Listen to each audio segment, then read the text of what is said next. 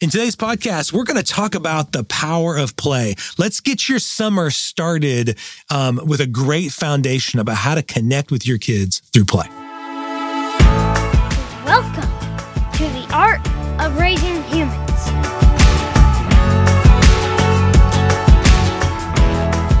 Hello, and welcome to episode 75 of The Art of Raising Humans. I'm Kyle. And I'm Sarah. And today we're dropping this podcast on Memorial Day. So yay! It's Vacation weekend. Yeah, maybe the end of the school year for some people.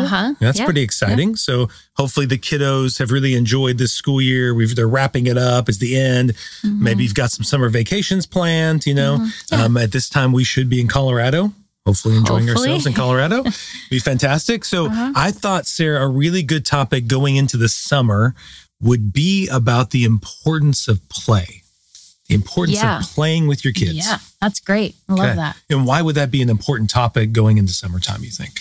Obviously, summer, hopefully we have the time to play, because I'm shocked at how busy the school year is with all the activities and, soccer practice or dance lessons or, and school and all the functions with school. Yeah.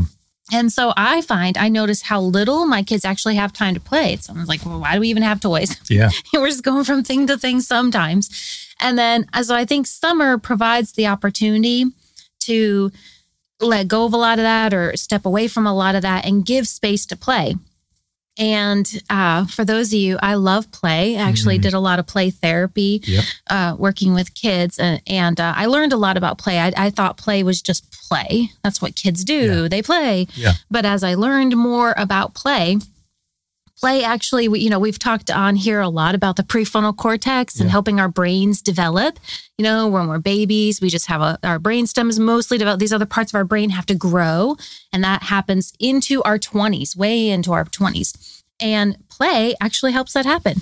Interesting. Yeah. Play is a basic... A vital part. Yeah, for your brain to develop. So it has to do with resiliency, our ability to have something rough happen in life and come back and go on and keep moving forward. Play helps support that skill. It helps kids, because you've seen kids, they play out crashes and horrible things happen, and then powerful moments and sad moments. And if you've ever just watched a child play, they're all over, and it's their brain learning that, wow, things can happen, and look at how resourceful I can be. Yeah. Look at the power I can have. Kids in real life don't have a lot of power. Sure. Yeah. So it's a moment in life where they actually can have power. They can hate that food that they don't, and they can fight with that person, and they can be the hero, or they can play out some really sad thing. It lets their brain do that. And while that's happening, they're processing, but their brain is growing. Yeah. And they're going, oh, look, I can have power. I can change the outcome. Yeah, I can make choices. I can be resourceful. I can come up with solutions. I can be creative. I can come back from this moment in life. And so all of that is super powerful. And super important. Yeah. And actually it helps with just cognitive development and physical development. Yeah.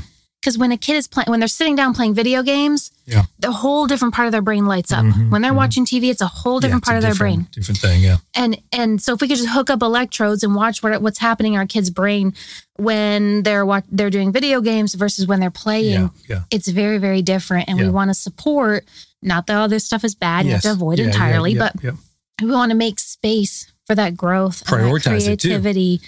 Yeah, and actually see it as we want them to eat their fruits and vegetables and exercise, and we want them to play. We need to schedule playtime. And it isn't just go play because I have other things to do. Like what we're talking about is actually engaging the play with them. Right. They just need the time to play. You just set a great foundation for why play is important for them. But I want us in this conversation to go to kind of like help the listeners understand how important it is for you as the parent to play with the kids. So if they play by themselves, that's doing great things, right? A lot of what I just talked about does happen when you play by yourself. But the other really important part of play is connection and relationship. Those skills are built in play, because if you watch children play together, they're having to negotiate and solve problems, and they're working together as a team, or they're, battling each other. They're working out those relationship dynamics. And just imagine what happens if you come in and you're playing with them. Yeah. Well, what is so difficult sometimes, Sarah, you and I obviously, and we're talking to parents, I mean, this doesn't matter. We're not talking, this isn't just like 2-year-old kids. This is all the way up to teenagers, about how we're playing with them, how we interact. So play is going to look different at the different ages, but it's still play. It's still the use of, like you said, connecting, engaging, imagining, those kind of things. But sometimes we have parents who, they don't know how to play. They don't know how, they say they don't know how to play. They don't know how to get on the ground and play with their kids because many of them didn't have parents who did that with them either. So they've never seen that done. So I want you to speak to that. What is so difficult about that for some people? Why is it hard to play? Well, it's kind of that creative and playful side of our brain can get rusty if we're not using it a whole lot. Stagnant, maybe. Yeah. And so it can be hard. We're being grown up and we're being responsible and we're doing our task lists and things like that. And we sort of can, that part of our brain that can be so creative, imaginative, and playful just gets out of practice. You're reminding me of when we were at Disney World, and I loved what Peter Pan said to me. Our kids got pictures. We as a whole family, we all stood next to the actor playing Peter Pan, and we all took pictures. And I don't know what I was doing, but as we left, my kids were saying goodbye, and I went to shake Peter Pan's hand, and Peter Pan said, "Oh, look, we're all acting like adults." Yes, this is great. Yeah. And so, he was so in character. Yeah, because he was so playful, and I was being so serious, and like we all going to shake hands instead of where the kids were all high fiving him and like, but I'm going to go give him a handshake. Yeah, because that's so, the grown up. And so as you're talking, I'm thinking of that's why those stories resonate so much. Even the Toys R Us, which is now bankrupt, but used to have that that kind of saying about I'm a big kid now kind of thing, and I don't want to grow up in this because it seems like to a kid growing up from what they've seen their parents, it means I don't play anymore. It means I'm always serious. I've always got a checklist. I've always got these responsibilities. You put your toys behind you. Yeah. And I think as an adult, it is hard to put that away and play. Now, I know for you, I want to get to how we approach it differently. I know for you, it seems to me playing with the kids isn't hard for you. I would say it's not. There are moments I'm not in that zone. I'm thinking, I need to do this and this and this, and that's really hard. But I did a lot of creative play growing up. We didn't always have a very great TV or anything, so that wasn't an option. I didn't have, so that just wasn't an option. So I did a lot of it. And then obviously, even in my work life, I played. So I think I can move into that, just let myself kind of relax and go and join the story. Yeah. See, I always find, I think part of it is, like you said, your childhood helped you do that because you were doing so much imaginative play. I think as a kid, for me, there was some of that. I remember I did that as a kid, but then there was a time I thought I just need to grow up and put that behind me. Yeah. And I need to start doing more serious things and stop playing because the play seemed to me to be a waste of time. So I found as we childish. As it was almost like I was being frivolous with my time, like do you remember even when I was a school counselor and you would be going to work on the summer and I had summers off and I thought about things I wanted to do that would be playful, but I felt guilty because I thought you're going to work. Right. I can't possibly do this. So I would want to show you my checklist of all the things I was going to get done. He literally would. Yeah. So that way you wouldn't think I was being lazy or I wouldn't, because I felt so guilty that you were working and I was playing. And don't we adults, I'll feel that. I'll feel like, what have I gotten done today? Yes, do I deserve to play?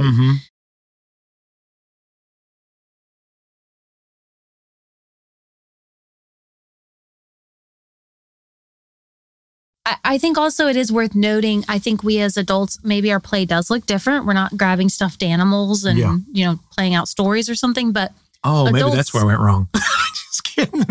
I thought that was play. No, go ahead. But there are ways that adults do play. What are our hobbies? Do you have any hobbies? You people will joke about a man cave. Maybe they're going in there and they're playing games or they're building things with tools or something like that. Some of that still falls into the category of that is play. Yeah. And sometimes I think we're even playing through the sports we watch. Yes. There is a freedom to waste time because I'm playing with these other people who are playing a game. That's literally all those teams are doing is they're playing a game. And sometimes you say you didn't play, but you also have lots of stories in your teen years of getting together with your friends and you'd play epic board games that would last all day. And so there are places, if we look back, maybe not toys. Yeah. But feel free to kind of explore and engage yourself. Where Do I play? Maybe I do play. Well, what did play look like for you as a parent? And I'm thinking, maybe you don't allow yourself a lot of that. And the thing that I'm really wanting to expand, Sarah, in myself is the ability to incorporate play with my imagination. That I think a lot of parents think they don't have an imagination. You know, they will say things like, "Oh, I can't be creative like that." And I've even told myself those kind of stories that I can't do that. But I've been doing this training lately about imagination and play that's been really helpful. And something the lady who was instructing us in this was in her book. She talks about how we use our imagination all the time. But what we typically end up doing as adults, and I would encourage listeners to think about this, is we use our imaginations through anxiety, through fear. You know, we imagine all the ways this thing is going to go badly, or all the ways we're going to fail, or how I won't meet that deadline, all the bad stuff that's going to come from that. You know, so we actually have all of us do have a very vivid imagination. It's just, what are we tending to use it for? Because lots of us struggle unless we're, maybe we can imagine a vacation we want to go on, and we can for a moment just let ourselves spend some time dreaming about that thing.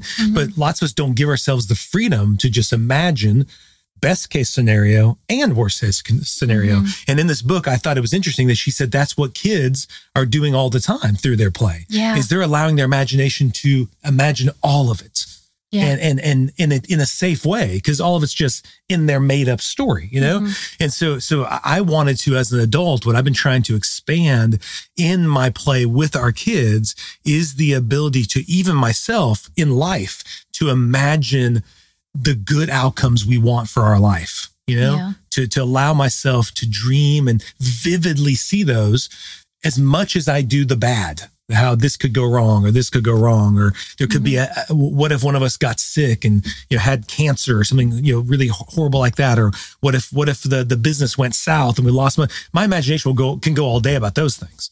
But what if it all went well? What if could I imagine what it looks like for our kids to grow up and be these kids who really are fearless and are free to really explore a life with self-discipline and respect and all those kind of important things, but also adventure and all that kind of stuff. Can I imagine that? And I think even parents, because they aren't playing, they even imagine with their kids these really bad outcomes of what might happen as they grow up, and they're really fearful of all those things. So I think maybe this summer, what I want to kind of encourage the parents to do is to just jump in with the play. Purposely do it. So what's some things that like you're going to do? I know you've mentioned, even as the spring was going by, I can't wait till the summer and things slow down so we as a family can do more play. So what's some things you're thinking about in that regard? Well, we have Legos. Yes. We do a lot of Lego stuff. And I know sometimes, to be honest, I will have to kind of pump myself up for it, right? It may be hard for me to get there, but once I transition there, I do have a genuine What is the reason you have to pump yourself up for it? Well, I think, to pull myself away from my list, because I have a list of things I want to accomplish over the summer, and with the difference in schedules. And sometimes maybe I want to read a book, and I want to play. Sure. I want to play my way. Yeah. And so sometimes I am putting my agenda. And that's okay. I can do that and do the other thing. But Legos are an example of where we play. We build with our kids. And so I intentionally will plan time to build. And then my kids like to do a lot of stories. And the wonderful thing about stories is when you connect with your child in a story, you gain so much insight into their world. Watch, is your child powerful? Is your child struggling? What character are they in the story? Not to judge it, not to give them advice, nothing, but just to watch it, just to learn your child. And they will feel so connected with you. I did a story, it's been months now, but our kids will still talk about it. And we have inside jokes now about that story. We probably played for an hour and a half. And so I just want to create more of those opportunities to just sit there with them. And sometimes it's hard. They jump right in. But sometimes I'll just play my little piece. But as I let myself relax and go with the story, you'll find that you open up more. I did a lot of sand tray. Which for people who don't know sand tray, it's really a giant sandbox. And you have little figures. And you set up the figures however you want. And sometimes you actually create a story with the figures, maybe of something that happened in your life. But you can also just set it up. And so I'd have adults come in and I'd want them to do that. And at first there was a lot of discomfort with it. Yep. A lot of, you want me to pick out toys? I mean, which toys do you, because I would tell them, go pick out, I want you to pick out 8 figures or something. I would totally feel that way. Or I want you to make a scene. And they would feel very, very awkward. Yeah. But it was amazing, without fail, after when we were done, they loved it and they were so moved by it and they could see where they got to express themselves in a different way. Yeah. And over time, I would give them instruction, help them do this with their child to create stories and play, because it was a really fun way to get into play and learn how to play if you didn't know how to play. Yeah. So it's sort of like that. Just jump in with your child, find something that feels comfortable enough and just watch yourself just let go and join in. Yeah. And it can be for short times or it can be for longer time. But just I would say what you're saying is give yourself the freedom to be foolish. You know? Yeah, you do have to. You know, because I think we kind of judge that. Like, I don't want to look foolish. I don't want to look stupid. Yeah. I don't want to be childish, all those things. But to really allow yourself, that there is something freeing about just allowing yourself to be childish, you know? I know last night we got caught up into a crazy game of keepy uppy, right? Right. Knocking the balloon up. It was keepy uppy in the dark. Yeah, we have a light up balloon, and Ellie, our youngest, wanted to play keepy uppy really bad. So she wanted all the lights off. We tried to do that. It was... Keepy uppy is a Bluey reference to basically keep the balloon in the air. And you several times hit it and it went into the ground. That's what you said. He would blame me if the ball landed on the ground. So I'm just saying, we were trying to save the world, and we didn't want the balloon to hit the ground because it would blow up the world. And somehow it's always my fault. 3 occasions, 3 specific, but that was a lot of fun, right? The freedom to just be foolish, to let go. You know, almost like I'm thinking of something I felt free to do, Sarah. They were laughing. Oh, they were laughing so hard. Yeah. And the freedom to waste time. Yeah. You know, I think that's the thing that in our technological society where we sum up every hour by a monetary, currency in some way. What was accomplished. So we're always looking at, we don't want to waste time. That's one of the worst sins you can do is waste your time. Time is money. And really realizing when you're connecting with somebody you really love, that's actually one of the ways you know you're in love is you just waste time with them. Yeah. You don't think doing almost anything with that person is a waste of time because you were with them. And therefore that time became more valuable, you know? And so in the same way, I think that's what the kids know that. Kids don't think about time as a waste if they're just hanging out with you. They feel like it's always valuable time. And so somehow I think through the play in this summertime, what I hope to expand my understanding and imagination of is how there is no time wasted when I'm playing with those I love. Yeah.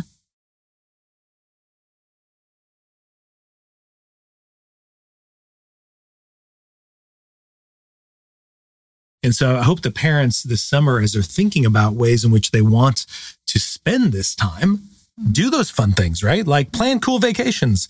I mean, we're going to try to plan some fun events. I know, one of our kids' birthdays coming up while we're in Colorado, and I'm imagining some really cool things I want to do to make that some ways time to play together, to make that time so awesome. And he's going to love that stuff that we do, right? But sometimes we miss that the kids would equally just love getting to just play with you. And they love, sometimes I fall into this where I'll say, let's bake cookies or even could be something we kind of need to cook or do. And I will get into, we need to make this and get it done. Yes. Yeah. And sometimes I catch myself and sometimes I don't, but I'm trying to be aware of that and just slow it down and just realize it is just doing this with my child, not just accomplishing the task being done, but that can be play too. Yeah. You can be silly. You can just slow it down and talk about it and let them explore. Yeah. And what does flour feel like? What does sugar feel like? And all awesome. of that is just play and just being with them and just connecting with them. Or even being playful in it. As you're saying that, I'm thinking of memories, how many times my mom was cooking spaghetti and she would see me come in there and be like, hey, do you want to see if the spaghetti's ready? And the way she knew the spaghetti was ready, she took one of the spaghetti things and threw it at the door. Yeah. If it stuck, then it was ready, And I thought that was so funny that my mom would let us do that. Or even some of the playfulness was me trying to sneak the food that I thought was really good. And my mom taking a little thing and be like, get back, and it was like us kind of doing that, but it was always in a playful way. And so even my mom was very busy making this food. I knew if I came in, instead of my mom getting mad at me, like I was disrupting whatever she was doing. She invited me into the process by being playful and funny. And therefore I wanted to hang in the kitchen. I wanted to hang. I wanted to talk to her, just because I saw she could be playful. I'm thinking of another time where I was doing a lesson at school with kindergartners, and I had these 20 kindergartners in my office. I'm trying to teach them about feelings, which you could think is kind of difficult to do with 5-year-olds, but I asked for a thing of Play-Doh. They gave me one. And as they were sitting there, I asked for another one. And as the kid was giving me, I started flipping one of them up in the air, and the kids were just amazed at my ability to throw the Play-Doh container in the air. And then they said, "Can you do that with your eyes closed?" And I said, "I don't know. I could try." And I threw it up in the air with my eyes closed, and it hit me right in the head. And the kids were laughing so hard. And the thought hit me, why do I take myself so serious? These kids actually aren't going to remember most of the stuff I teach unless they're laughing and playing while we do it. Yeah.